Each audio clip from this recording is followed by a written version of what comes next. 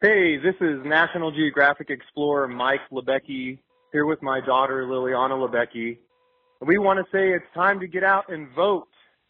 We got to choose freedom. We got to choose the choices that are healthy for our planet and our global community. And we hope you'll get out and vote and make sure you have your voice. The time is now and life is sweet. Hey there, it's Rebecca Rush calling in from Idaho. I'm a professional athlete, author, event director, and really passionate supporter of public lands and our environment. And I know you guys are too, or you wouldn't be listening. So I just want to encourage you to get out and vote and really use your voice. It's up to us to stick together on this one.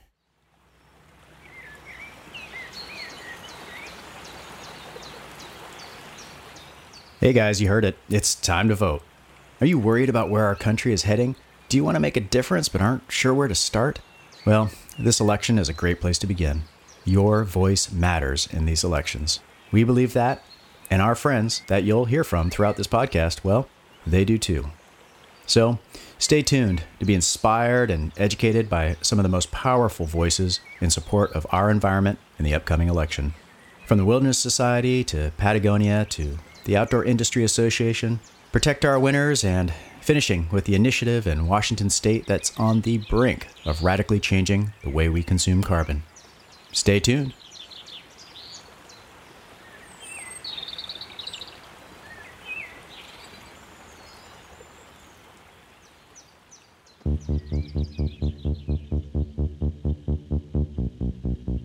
Born from our experiences as explorers and forged by a commitment to the positive change we want to see in the world. This is the Adventure Activist Podcast.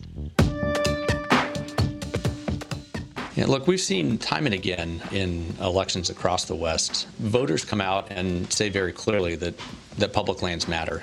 They matter to their daily lives. They matter to the traditions they want to pass on to the children. They matter to their favorite pastimes. Our public lands are integral to the fabric of our nation.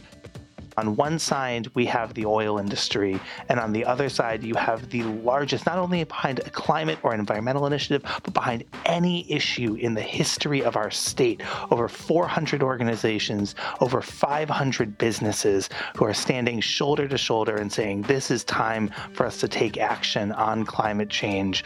Unions of tribal nations, communities of color and low-income groups, environmental groups, large and small, and that choice is really clear. You either stand with the vast majority of the community of Washington or with these out-of-state oil companies.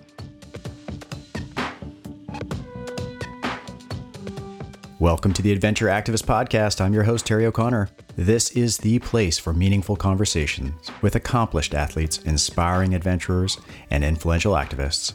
Through their journeys, stories, and life discoveries, we deconstruct how our guests add more meaningful value to the world and do some good with their passion for adventure.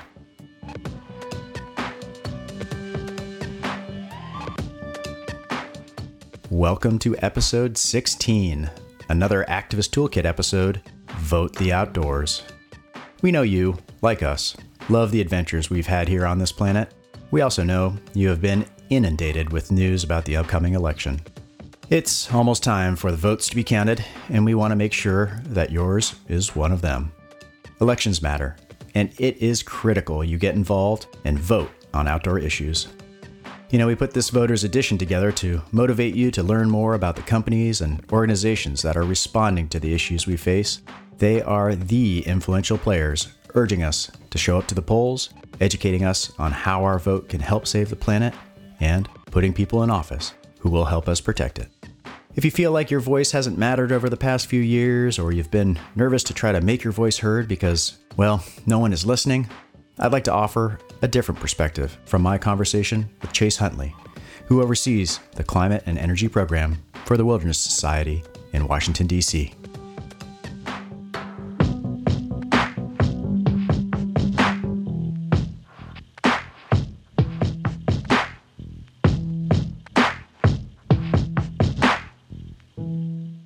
At the Wilderness Society, we spend a good amount of our time focused on how to engage Americans in protecting wilderness and inspire all Americans to care for wild places.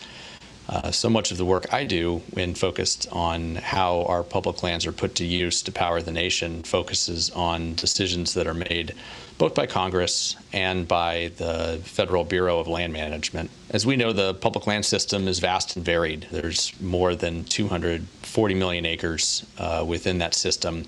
A lot of people think, though, just because those lands are held and managed for the public, that they're protected, and that couldn't be further from the truth. The BLM lands, where much of the nation's energy comes from, are managed for a variety of uses, including energy development. And that's part of the reason why about 30% of our energy and about 25% of our national emissions can be traced back to the oil, gas, and coal pulled out of public lands and waters. So just because our public lands are held in public hands doesn't mean that they're being managed for the public good. And elections have a big impact on how those lands are managed and what priorities are put ahead. In the last couple of years, we've seen a repeat of song and dance that we went through for almost a decade under the Bush administration, and that was a single-minded focus on driving forward energy development. But unique to the last couple of years is this mantra of energy dominance. This administration has made it very clear that the highest priority use for our public lands is development of domestic energy resources, apparently at almost any cost, because this administration has initiated perhaps the single largest regulatory assault on how our public lands are managed in U.S. history. We've seen barely a week go by where there hasn't been some significant attack on policies or staffing decisions, funding levels, or policy priorities that shape how our public lands are managed. And in almost every case, energy industries, especially the oil, gas, and coal industries, are the largest beneficiary of those policy changes. And how do you see if public opinion making a difference in what is currently the status quo in that state of affairs with this kind of mantra of energy dominance at all cost? Yeah, look, we've seen time and again in elections across the West, voters come out and say very clearly that public lands matter. They matter to their daily lives. They matter to the traditions they want to pass on to the children. They matter to their favorite pastimes. Our public lands are integral to the fabric of our nation. And it's very clear that the American public has higher expectations for our lands than just energy development, which may have been the primary use back in the 1920s. But as we move up on the 2020s, it's very clear that there are a lot of other uses that have a higher priority. The outdoor recreation industry being, one of the largest beneficiaries of this huge tracts of land that are so unique to America, but as well the traditional and cultural resources that are protected by virtue of being held in trust by the federal government. If the big game species and habitat that on private lands has been fractured are still found in relatively unfragmented blocks on public lands. Our public lands matter, and they matter for a lot of reasons. Polling has shown us, as recently as about a month ago, in a poll conducted by the Center for Western Priorities called Winning the West, that more than 3/4 of Westerners expect that lands are going to be managed for multiple uses and uses other than energy development. So it leaves one wondering why this administration has such a single-minded focus on energy. And there are a number of opportunities to show this administration what the American public really wants how they want their public lands to be managed. Comment periods are one, public houses are another, simply going out and visiting public lands are another. But any way that public opinion can be expressed, I think we've seen very clearly that it's more than just energy folks expect. And what about the power of just becoming a registered voter? That's one of the greatest privileges and duties that all of us as Americans have, and that's the opportunity to make a difference in participating in elections. So I think across the board, one of the most important things any American can do is make sure that their preferences are heard on Election Day. How do you respond to, say, I just think about the citizens of Utah who seem to support an overwhelming majority for protection of public lands, specifically the Bears Ears campaign. And despite that, it seemed like a decision from our administration was essentially shoved down your throat. I mean, in the spirit of this kind of mantra of energy dominance, or however they wanted to spin it. How do you respond to people that may have made a comment and try to encourage them still to put their voice out there in light of this competition we're facing? Yeah, I guess I'd say three things. First is don't despair. Elections have consequences, and the current administration is using its discretionary authority wherever possible to put energy first. We'd suggest that the decision made in shrinking the scope of the Bears Ears National Monument and Grand Staircase is illegal and beyond their discretionary authority. So I think it's very possible that the courts are going to share, in our view, and support the interests of the several tribes that pushed for creation of that monument in the first place. But the first piece of advice is don't despair. Your voice does make a difference. And at a minimum, the decisions that this administration has made could have been worse, and they could have been much more far-reaching than if 3 million Americans stood up and said, we don't want to see you shrink the scope of our national monuments across the West and in the East and offshore. They're just too important to us and to our natural heritage. But the second piece is to keep trying. There is no fight that's going to be won if we don't engage in the struggle. And we've begun to see in the last year, for example, a number of parcels have been put forward for oil and gas leasing that are being deferred by the administration. This wasn't happening a year ago when we saw the lease everywhere approach that the administration put forward lead to more acres offered in 1 year than in entire two-term administrations in the past. A lot of it having to do with a very unsuccessful lease sale that the administration tried to push in Alaska. But nevertheless, we have seen the administration respond in certain local cases to public pressure, not putting conservation management forward as an option, but at least deferring their efforts to lease high-value areas around Livingston, Montana, around Chaco Canyon National Park, around high-value big game corridors in Wyoming, even near other national parks, including in Utah. And so to your third point, I offer my third point, which is that the public's will eventually triumph. And we have to engage. We can't give up, but be confident that in the long run, our public lands are managed in the public interests, and our court system and future administrations, as well as future Congresses, will have to accept the fact that our expectations for our public lands today are that they are helping us to contribute to climate change solutions, not continuing to fuel the climate change problem, that they're supporting one of the fastest growing industries in the United States in the form of the outdoor recreation industry, that it's respectful for the native nations who were here long before our BLM and our Forest Service were created, and honor the spiritual and cultural connection that the native people that occupied this country before colonization still have in terms of a connection to those places.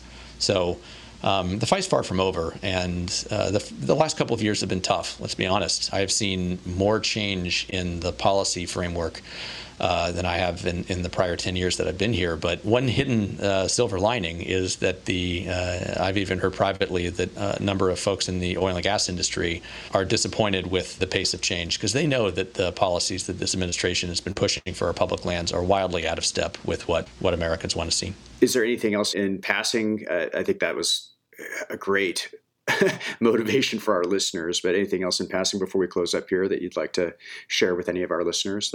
Yeah, I just underscore what I think is the purpose for this episode. Whatever motivates you, get out and vote. At times that are as crazy as the times are now, you may feel not just that your voice doesn't matter, but and that it isn't being heard, but in any instance, you got to show up, and getting out and voting your conscience is critically important. It's what keeps this democracy functioning.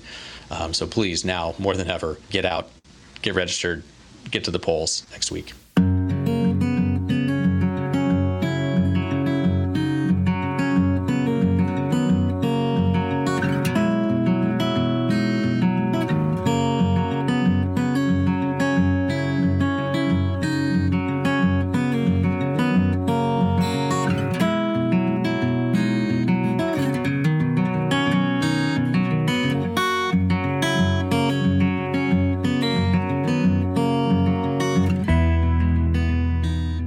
Hi, this is Gavin McClurg. I'm a professional paraglider and Patagonia ambassador. We've got a big day coming up, November 6th. Get out and vote.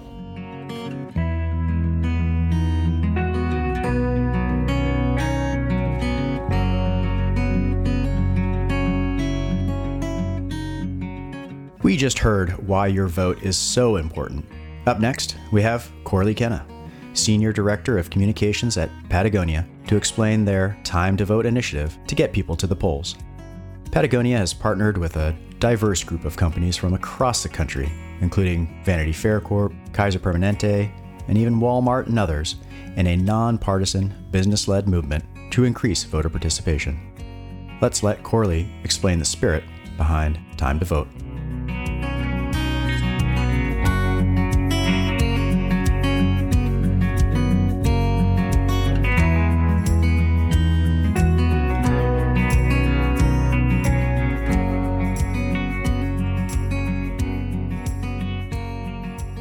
It's based on the idea. So one of the main reasons that people give for not voting is a busy work and life schedule. And so we thought if we could remove that work schedule barrier, we could help increase voter turnout. So our commitment is very purposefully not overly prescriptive. We recognize that all these companies are very different shapes and sizes, small businesses, big businesses. And so what we're asking is for each of the CEOs that represent these companies to commit to ensuring that their employees have the time they need to go vote. So at Patagonia, we'll be shutting down. We have a sign on our door that says, when the polls open, we close. And that was the right decision for us. But for other companies like Lyft, for instance, we don't want Lyft drivers to shut down on election day. They're committed to helping drive people to the polls. And so we want that to happen. And so they'll work with their drivers to make sure they have other resources to either vote by mail or vote early, or just have a shift that allows them the time they need to get to the polls. Yeah, that's amazing. I mean, I think especially in the insight that the 2016 presidential election was decided by something like 107,000 votes. I imagine with all these entities and all the employees involved, I mean, how many employees could this potentially affect? Millions. It's hard to get a proper count, but because some companies are, don't disclose that information, and the ones that do, it's just hard to tell which have eligible voters and so forth. But yeah, we estimate that this will affect well over 2 million American voters, which is great. Well, let's tap back to Patagonia and your ethic or mission as a brand. And why did you really latch on to this and feel it was so integral to vote in this cycle? We actually first decided to shut down for Election Day in 2016. And our CEO, Rose Marcario, thought it was just really important for our employees to be able to vote. And so she said, you know what, we're going to shut down and everybody should go vote, volunteer if you're so inclined, but make sure you vote. And the feedback she got was so positive, and so many people wrote her back to say, without this, I wouldn't have been able to vote. So thank you. And so she decided to do it again for these elections. And we just wanted to take it one step further and encourage other companies to join us. And out of that came this Time to Vote movement, which, we're really excited about. It's really taken off.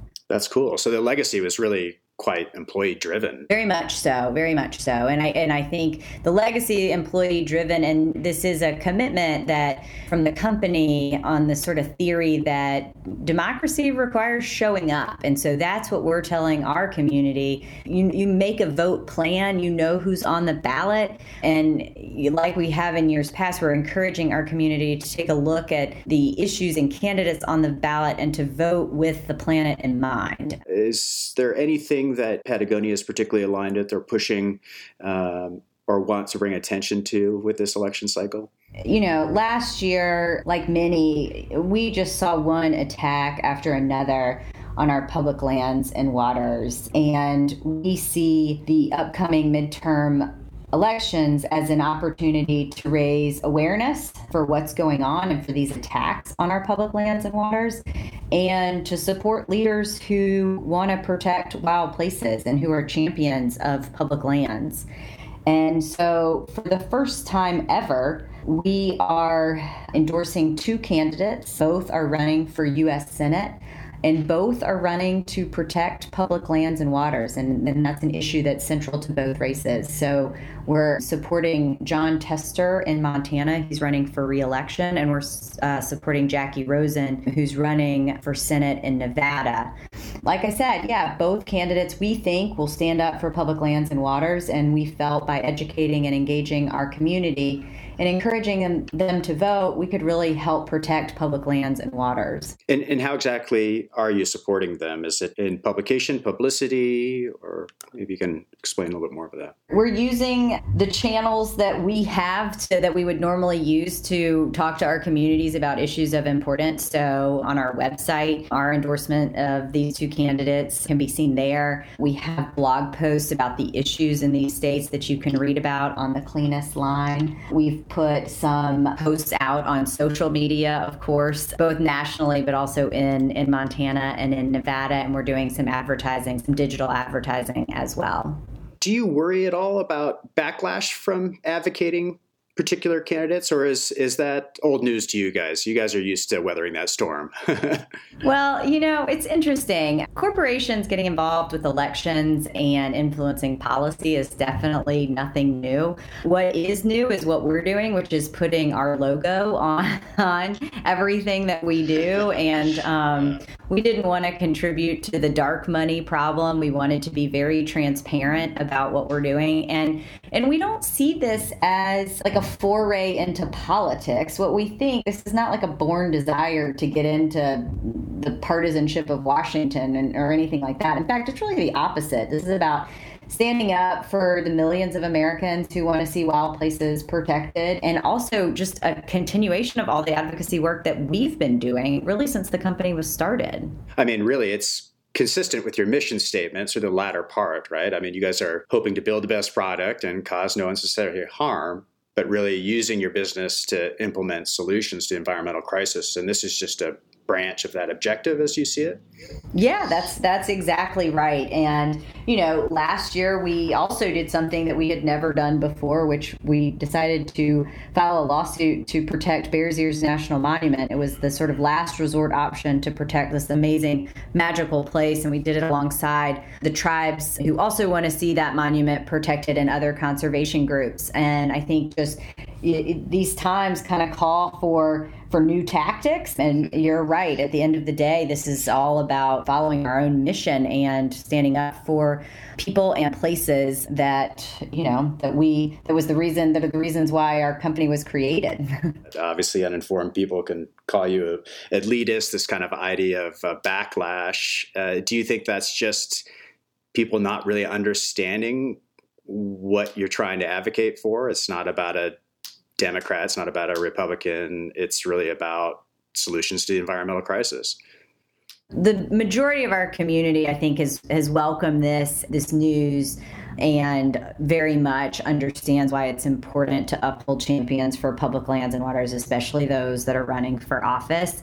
The critics that tell us that we should stay out of politics and stick to making jackets don't understand our mission, I think. And our company wouldn't be around if we didn't have places to explore. So fighting for them very much is a part of who we are. And it's why I think we have a successful business.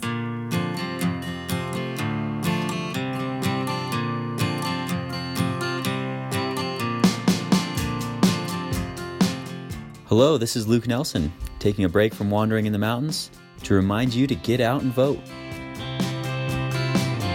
Head down on the highway, I'm staying in the lines. I know you're out there waiting in the country, hoping that I realize I come alive with you. Most days we do. The outdoor industry employs more than 7.6 million Americans, generates more than $887 billion in consumer spending, and accounts for 2% of the United States GDP. And since 1989, the Outdoor Industry Association has been the trade organization and the voice of the outdoor recreation industry across the country, serving manufacturers, retailers, nonprofits, and recreationists like yourself. Recently, they have made a more concerted move into electoral politics and have developed a voter's guide for the election ahead. Let's let Alex explain why and how they made this move. Across the great divides, here I go. I can't believe I lost myself. I was crawling in the darkness, far away from the dreams and the lines that you crossed with. I'm Alex Boyan. I'm the political director for Outdoor Industry Association. I've been with OIA for almost 15 years and done all kinds of work in the government affairs office, but we really made a concerted effort over the last year to get involved in electoral politics and to give the outdoor industry and voters across the country resources to be an informed voter and education about how they can vote the outdoors. Yeah. And Alex, I'm kind of curious, is that a new move for the Outdoor Industry Association? And I guess maybe that really leads to why are these elections so important for the American outdoor industry and why should we care? Yeah. It really is a new initiative for OIA. This is pretty new to the industry too, getting this involved in electoral politics. We've done some work through our political action committee, OIA PAC, by giving, campaign contributions to members of Congress that supports public lands, climate action, international trade agendas, our international trade agenda, things like that. But one thing we really saw clearly after the election in 2016 and throughout the events of 2017 is that who we elect changes the landscape very drastically, or can change the landscape very drastically. And, as devastating as the monuments issue was over the last, 18 months, one of the benefits, or one of the silver linings, as I like to say, is that it really galvanized the industry and showed us that when we all come together, perhaps under this banner of Vote the Outdoors, we have a lot of power and a lot of influence over both kind of policy in Washington, D.C.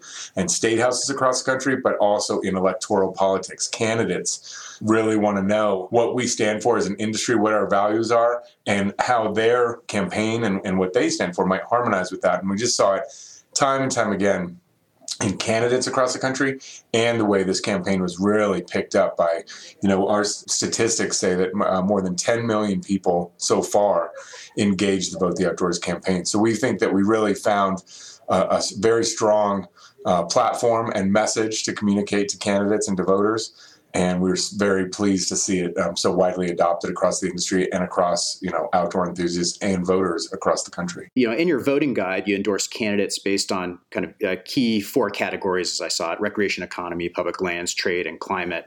And how did you pick those 4 categories? And perhaps maybe expand on why you believe those might be the most critical factors for the upcoming election, and if you can comment on any of that.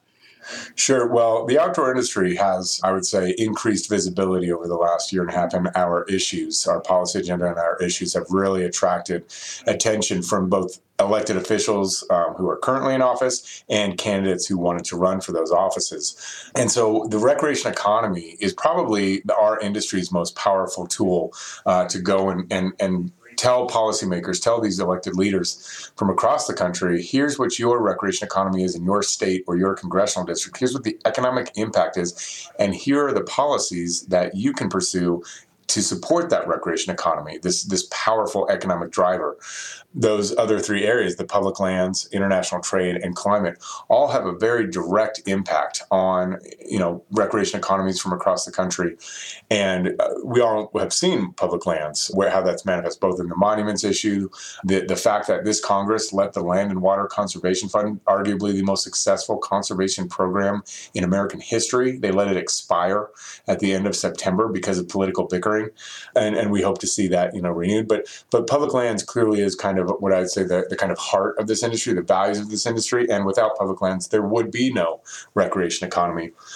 But then we've seen on the international trade front, some of these businesses that are either making their products in the United States and using inputs from Canada or Mexico or from some other places, or companies that import, their finished product, are being rocked right now by these trade wars that the administration has launched. And so you can argue, trade policy all day with people, but the fact of the matter is to make sure that OIA's job is to make sure that, these products are getting from the manufacturing location to do the retail at the most in the most efficient and cost-effective way possible to make sure that as many Americans as possible can afford these, wonderful performance apparel products, performance footwear products, the tents, the accessories, the bags, backpacks, et cetera, that really make those outdoor experiences fun and enjoyable. And so trade is a very critical part of, the industry's policy agenda. And then lastly, on climate, you could argue climate is so much bigger than just this outdoor industry. Climate very clearly is an existential issue for the United States, for the world, for all of us. And what we say is, climate change impacts, the outdoor industry is among the first to experience the impacts of climate change because, our customers and outdoor enthusiasts go outside so frequently, particularly, on trails, through the mountains, in the oceans, in the lakes and waterways across the country, and they will actually see those impacts of climate change. So we feel that, as big of an issue and as important an issue as climate change is, the outdoor industry really does have a unique voice.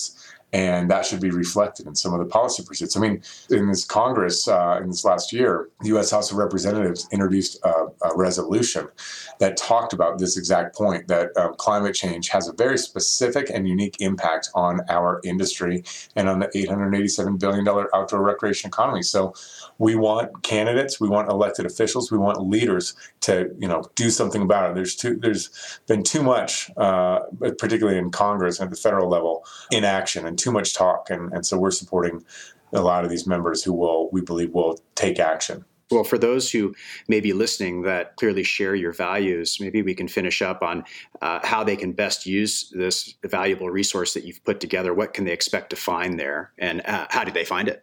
Well, if you go to outdoorindustry.org, Voter's Guide is right there on the front page, or you can just Google OIA Voter's Guide, and it's the very number one thing that pops up. So just one thing you remember out of this is OIA Voter's Guide.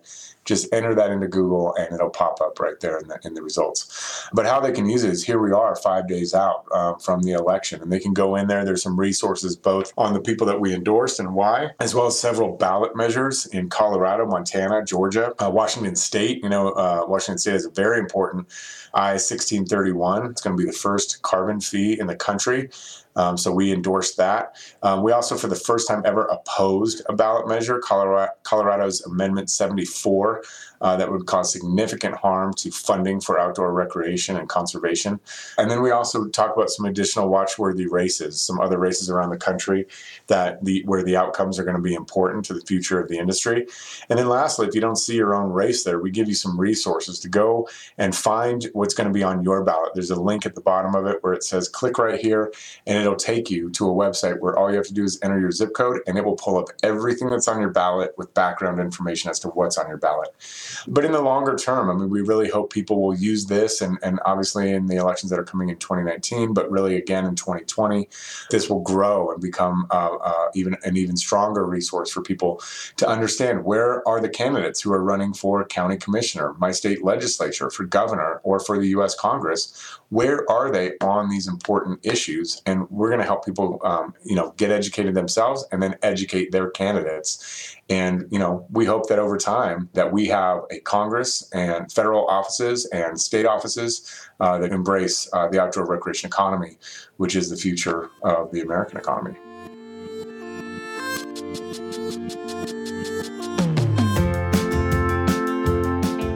What's up? This is Brody Levin. I'm a professional ski mountaineer. It's that time of year. No, not time to ski yet. It's time to vote.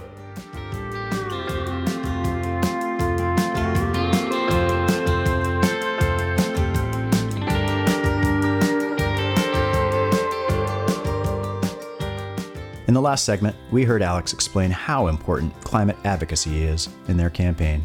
Protect Our Winners is one of the leading climate advocacy groups in the country. Lindsay is manager for advocacy and campaigns for the nonprofit.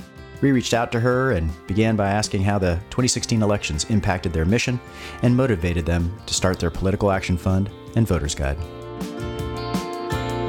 Last night I was driving, thinking to myself, I was off in the distance, far away from everyone else. There was a light on the highway.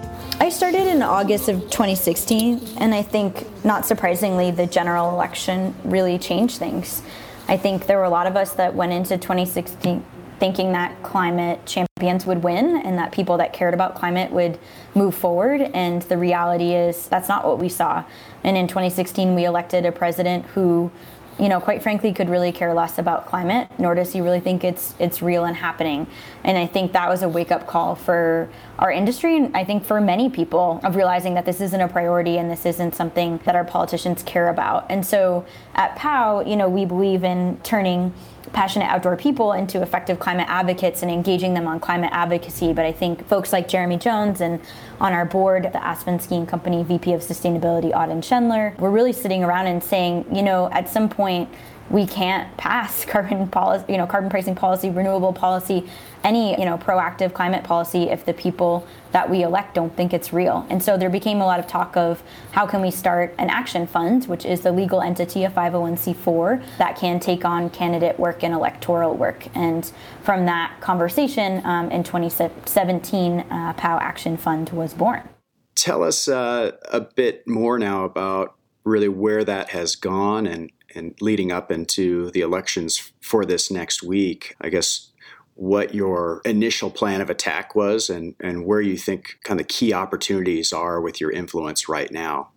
Yeah, absolutely. Well, I think it's important to say POW Action Fund, it's brand new. It's never done this type of work before. And so much about diving into elections in 2018 as an action fund has been about testing things out and trying to see what works. Obviously, if we knew what worked when it comes to campaigns, somebody would win handedly every time. And so I think it really is about testing theories and seeing what works. And at POW Action Fund, our assumption really is that we have a lot of millennial followers and we have a lot of young people that follow our work and are excited to engage, but we do believe a lot of them are non-voters. And so our goal is to really test that out and try to see how many outdoor enthusiasts can we really encourage to turn their passion into purpose and show up at the polls and vote. And so what we're trying to do is really lower the bar for engagement and do that in an exciting, fun way. So doing that communication through our athletes and having our athletes share tools and resources to become registered to vote or to make a plan to vote. We just launched a tool actually yesterday that helps you kind of plug in where you live and will show up with your poll locations, and it can send you text message reminders to basically be able to make an actual plan. It can populate like iCal invitations and things like that, so you literally have time on your calendar blocked to go vote. We've also launched, POW Action Fund launched a voter guide, so looking at every federal and gubernatorial candidate across 35 states and showing their positions on climate change and where they stand. And so trying to get these tools and resources built and then push them out to that community to really encourage people. I think it's really easy to look at the millennial population and say, they're not voting in midterm elections. It's pretty incredible. It's like, 19% of millennials voted in 2014. And, across America, we only saw 36% around there of the population actually turning out to vote in 2014. And so I think it's easy for people to be apathetic and say, hey, my vote doesn't matter. And, there's all this political noise out there and it's too much. And, I'm just not going to do it. But the reality is when we look at the breakdown of, how many people vote Democrat, how many people vote Republican, how many people vote other parties, and then how many people don't vote, that population is pretty massive. And so you actually do have the ability to make a change, and that's what we're trying to really pass on to the outdoor community. I think there is, for a lot of younger individuals, a sense of kind of futility, as if their vote won't make a difference or won't matter. How have you guys decided to combat that? Is it really leveraging the positive emotion about this common identity in the ethic of obviously being an outdoor recreationist, a skier, or is there something else? Yeah, I think it is about that. And I think it's also about trying to make it more of a social norm. I think, a lot of young people don't necessarily talk about voting, but when you have, Jeremy Jones being like, this is the most important thing that you can do. And, athletes across the spectrum, whether they're snowboarders or climbers or runners, saying, hey, I'm doing this and this is something that's really important. Civic engagement is a way to make a difference. And we can't, afford to watch our public lands suffer and our climate, become really unstable because it's not going to be effective for the things that we love to do and the way that we live our life. And so I think that's kind of one angle, is really trying to connect, with people on that personal note. And then I also think it's kind of dropping a bit of the rhetoric and just kind of hitting people where it's real, and just saying, hey, this is, exactly what I just said. It's like,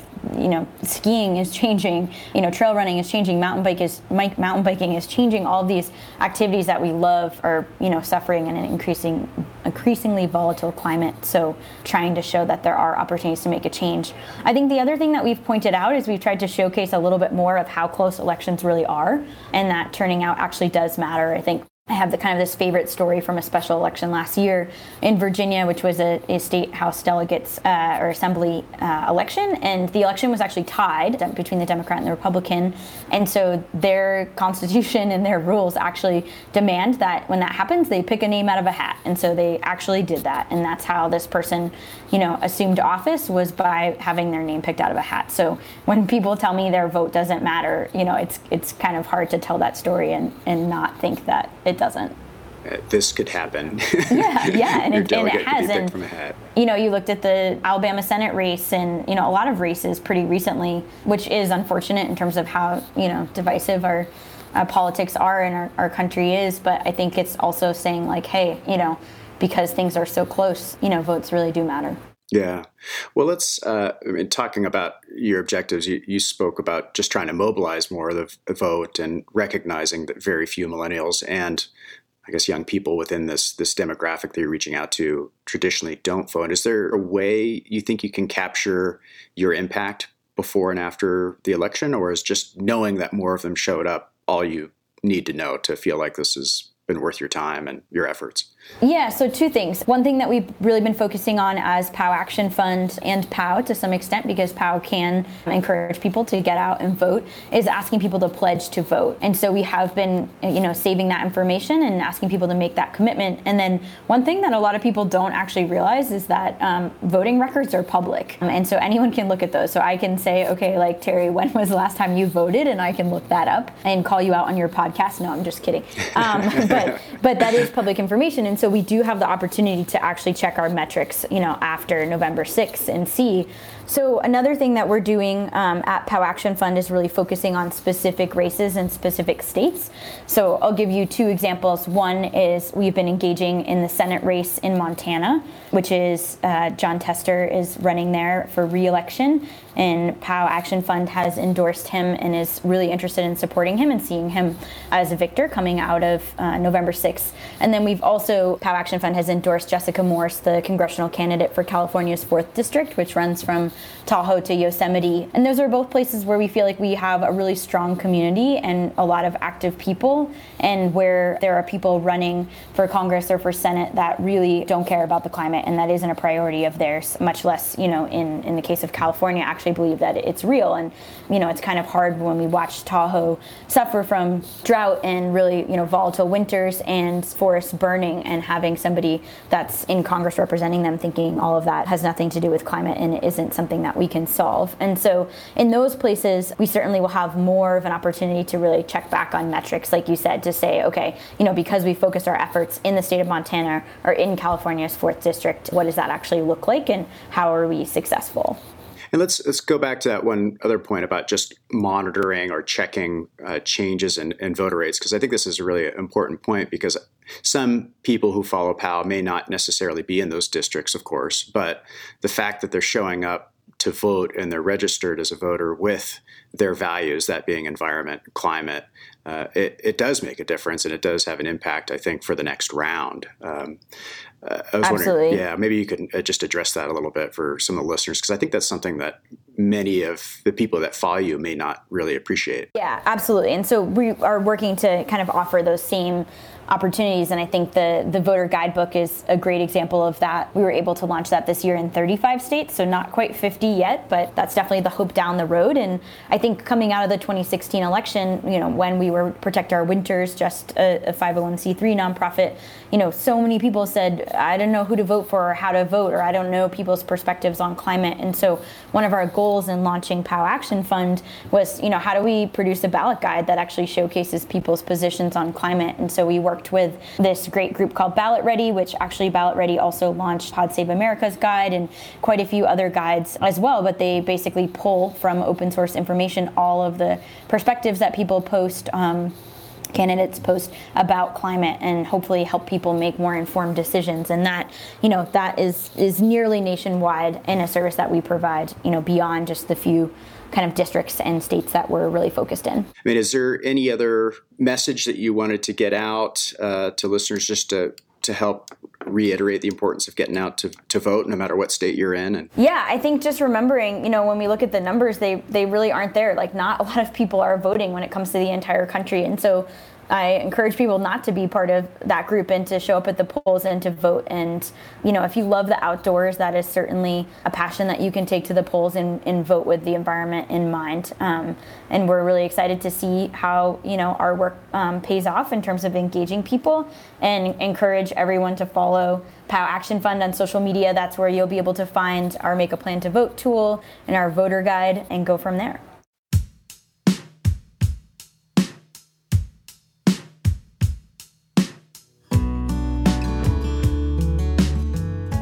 Hey, this is McKenna Peterson, professional skier and commercial fisherman, urging you to get out and vote Tuesday, November 6th. Do it.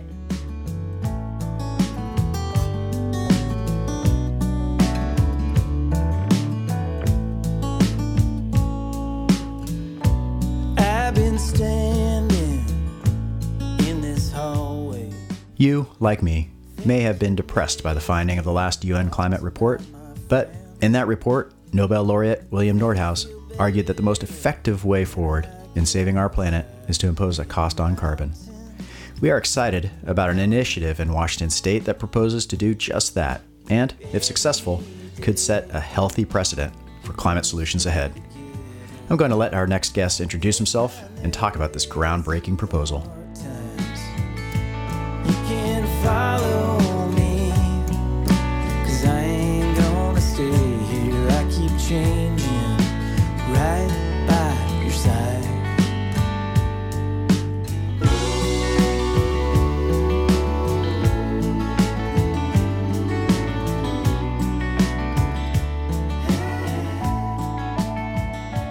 So my name's Ahmed Gaya. I'm the field director for the Yes on 1631 campaign, Washington State's historic and groundbreaking clean air, clean energy initiative.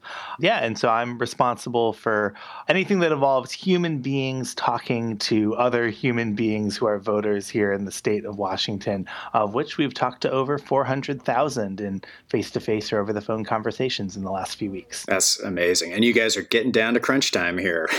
That is right. It is 5 days from the election, and Washington has an all-mail-in voting state, so people are actually voting already. Even the New York Times has addressed this current initiative as probably the biggest climate battle to watch in the election season. I'm wondering if you could just share with our office the basics about 1631 and what it proposes to do. Totally. So Initiative 1631 is a practical first step to addressing climate pollution in the state of Washington and holding the largest corporate polluters in our state accountable for the pollution that they create.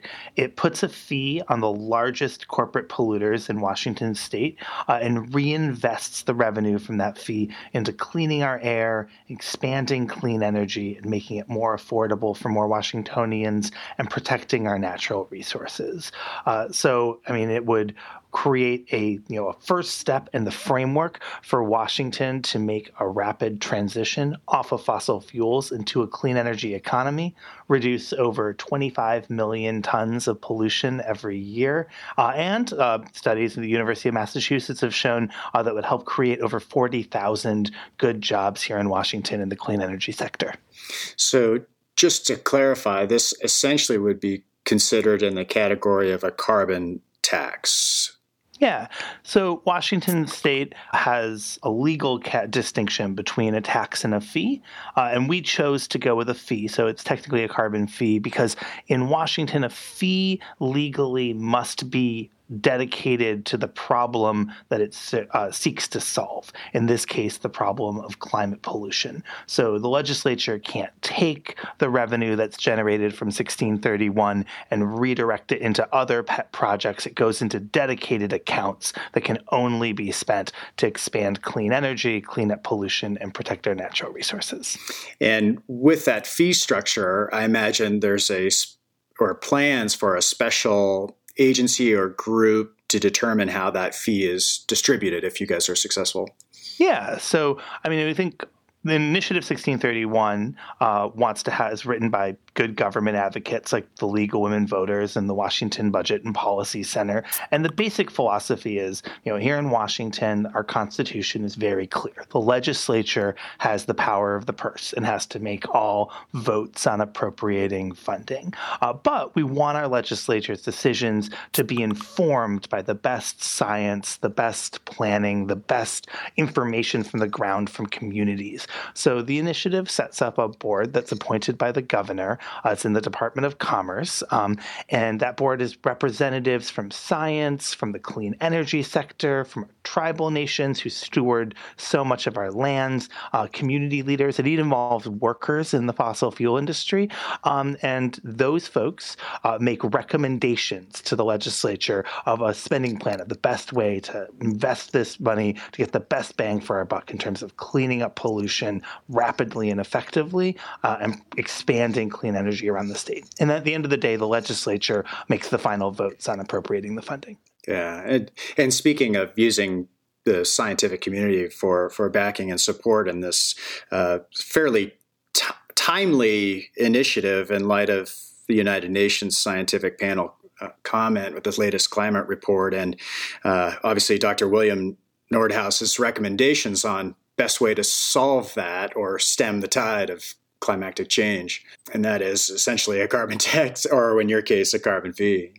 Yeah. And in fact, in the Sunday Seattle Times this past week, there was a letter that was signed by over 200 climate scientists and health experts across the state of Washington calling for voters to pass 1631. That included 5 of the authors on that UN report that you cited, the ones that live here in Washington. And in that same Seattle Times, there was a letter to the editor from the chair of the University of Washington's Atmospheric Sciences Department, co-signed by 21 other professors in the department, saying that the science is clear and the scientific community here in Washington is almost unanimously behind passing 1631. That's great. Wonderful that you have that support. Let's talk a little bit about your opposition. The last I checked, I think last night when I sent an email to you, was I think the current numbers that kind of built from the Western States Petroleum Association is a little over $31 million in opposition of 1631.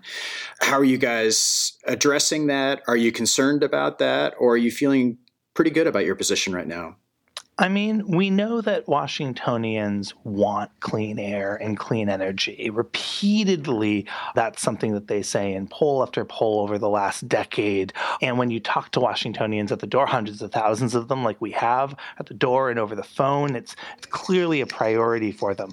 But as you pointed out, our opponents have spent more money than anyone has ever spent in any election in Washington history, over $31 million, and 99.5% of that money comes from out-of-state oil companies. So this is really an oil industry funded campaign, basically wholly and entirely. And in fact, just to demonstrate just how ridiculous this is and how disconnected from the state of Washington these companies are, you'll see this morning we put a video up on our Facebook channel that's getting some traction of Washingtonians who are abroad around the country and around the world delivered a special interest Gusher Award to the CEOs of 4 of those oil companies in London, Houston, Washington, D.C., and San Ramon, California.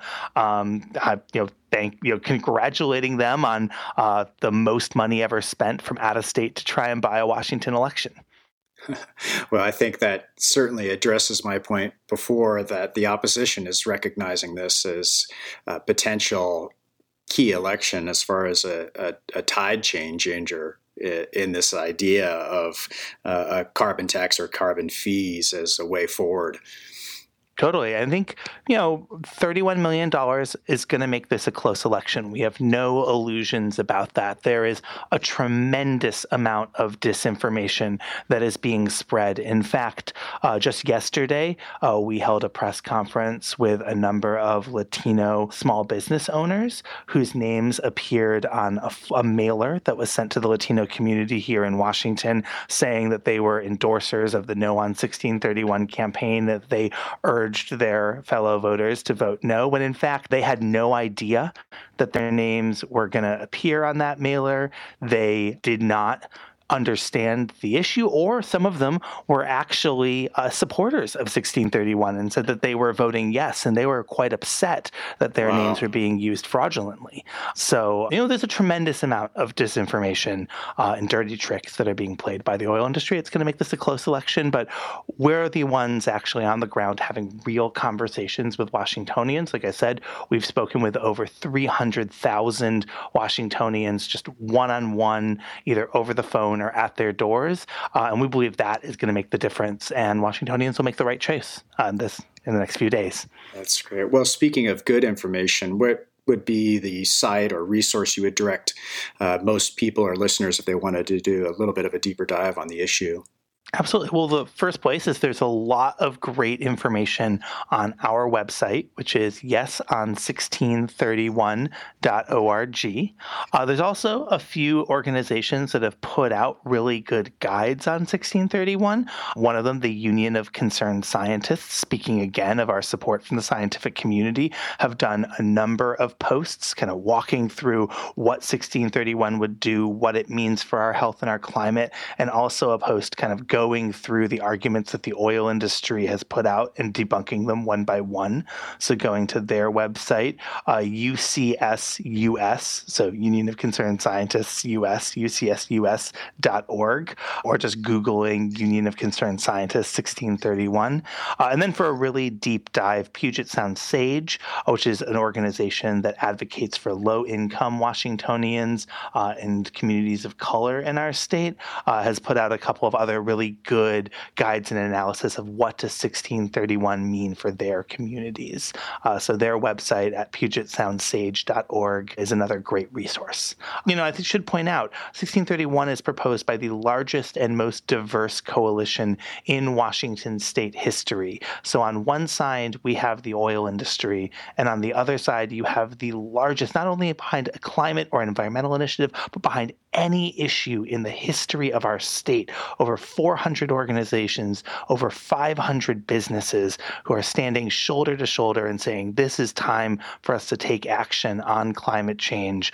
Unions of tribal nations, communities of color and low-income groups, environmental groups, large and small, and that choice is really clear. You either stand with the vast majority of the community of Washington or with these out-of-state oil companies.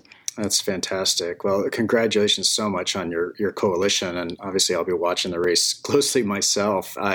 Here we certainly want to encourage our Washington state-based listeners to support your cause, but can you see any implication or way an out-of-state voter could support your initiative and your cause? Perhaps an awareness, sharing information? Yeah, I think one definite way is, like I said, there is a tremendous amount of misinformation. So if you have family members or friends in Washington state, only about a third of voters have voted yet. So 2/3 of voters are still voting. So please reach out to your friends and family members. First and foremost, make sure that they vote. That is the first key thing, just that folks actually vote.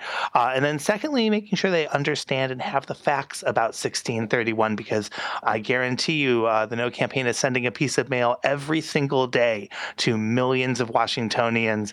So they're getting lots of misinformation in their mailboxes, on their television, and they might not, we're being outspent 2-1. They might not have heard some of the facts and the truth from our coalition. So letting them know that. You can also, if you really want to help out and be involved, you can call voters in Washington, have conversation with them about the initiative. We have a tool up that makes it really easy. All you need is your phone and a computer, and you can go to yeson1631.org /call and get set up right away. We showed up to the festival and fell out of the back of the van. We were just in time to see our favorite band. Okay, guys, you are now more well-informed adventure activists. Let's get out there and vote. To learn more about the great work being done by Chase Huntley and the Wilderness Society, go to wilderness.org. Thanks to Coralie Kenna for her time. Find out more about their work at patagonia.com or check out maketimetovote.org. Again, I'd also like to remind you of the incredible resource put together by Alex and his team in the Vote the Outdoors campaign at the Outdoor Industry Association. Check it out at outdoorindustry.org or just Google Vote the Outdoors. If you want to connect with Protect Our Winners and find their voter guide, go to powactionfund.org. And you just heard a number of great resources to help support the Protect Washington Act. We want to thank Ahmed again for his time and are keeping our fingers crossed for this initiative for our planet. Okay, usual business. Thanks to Evan Phillips for helping with the production of this episode. We connected through his amazing podcast, The Fern Line. Go check it out. Thanks to Gavin McClurg for some of his insights and to Emily Williams for her help in producing the content of this valuable Toolkit episode. And to you, thanks for listening to episode 16. Please share this episode to help get the tribe out to vote on Tuesday. We hope you've been with us from the beginning, but if not, check out the other episodes on our site on iTunes, Google Play, or SoundCloud. If this episode sparked conversation or inspired you to take some action in this election cycle, please let us know. You know, the best way to support this podcast is to share with a friend or two. Your show of support, as always, means so much. Thanks all. Let's go voting, then let's keep adventuring. Na na na na na na na na na. Na na na na na na na na na. Na na na na na na na na na. And now it's Sunday, and I don't ever wanna go. I gotta find a way to bring you all along. Think it's called love and respect, and sometimes getting very, very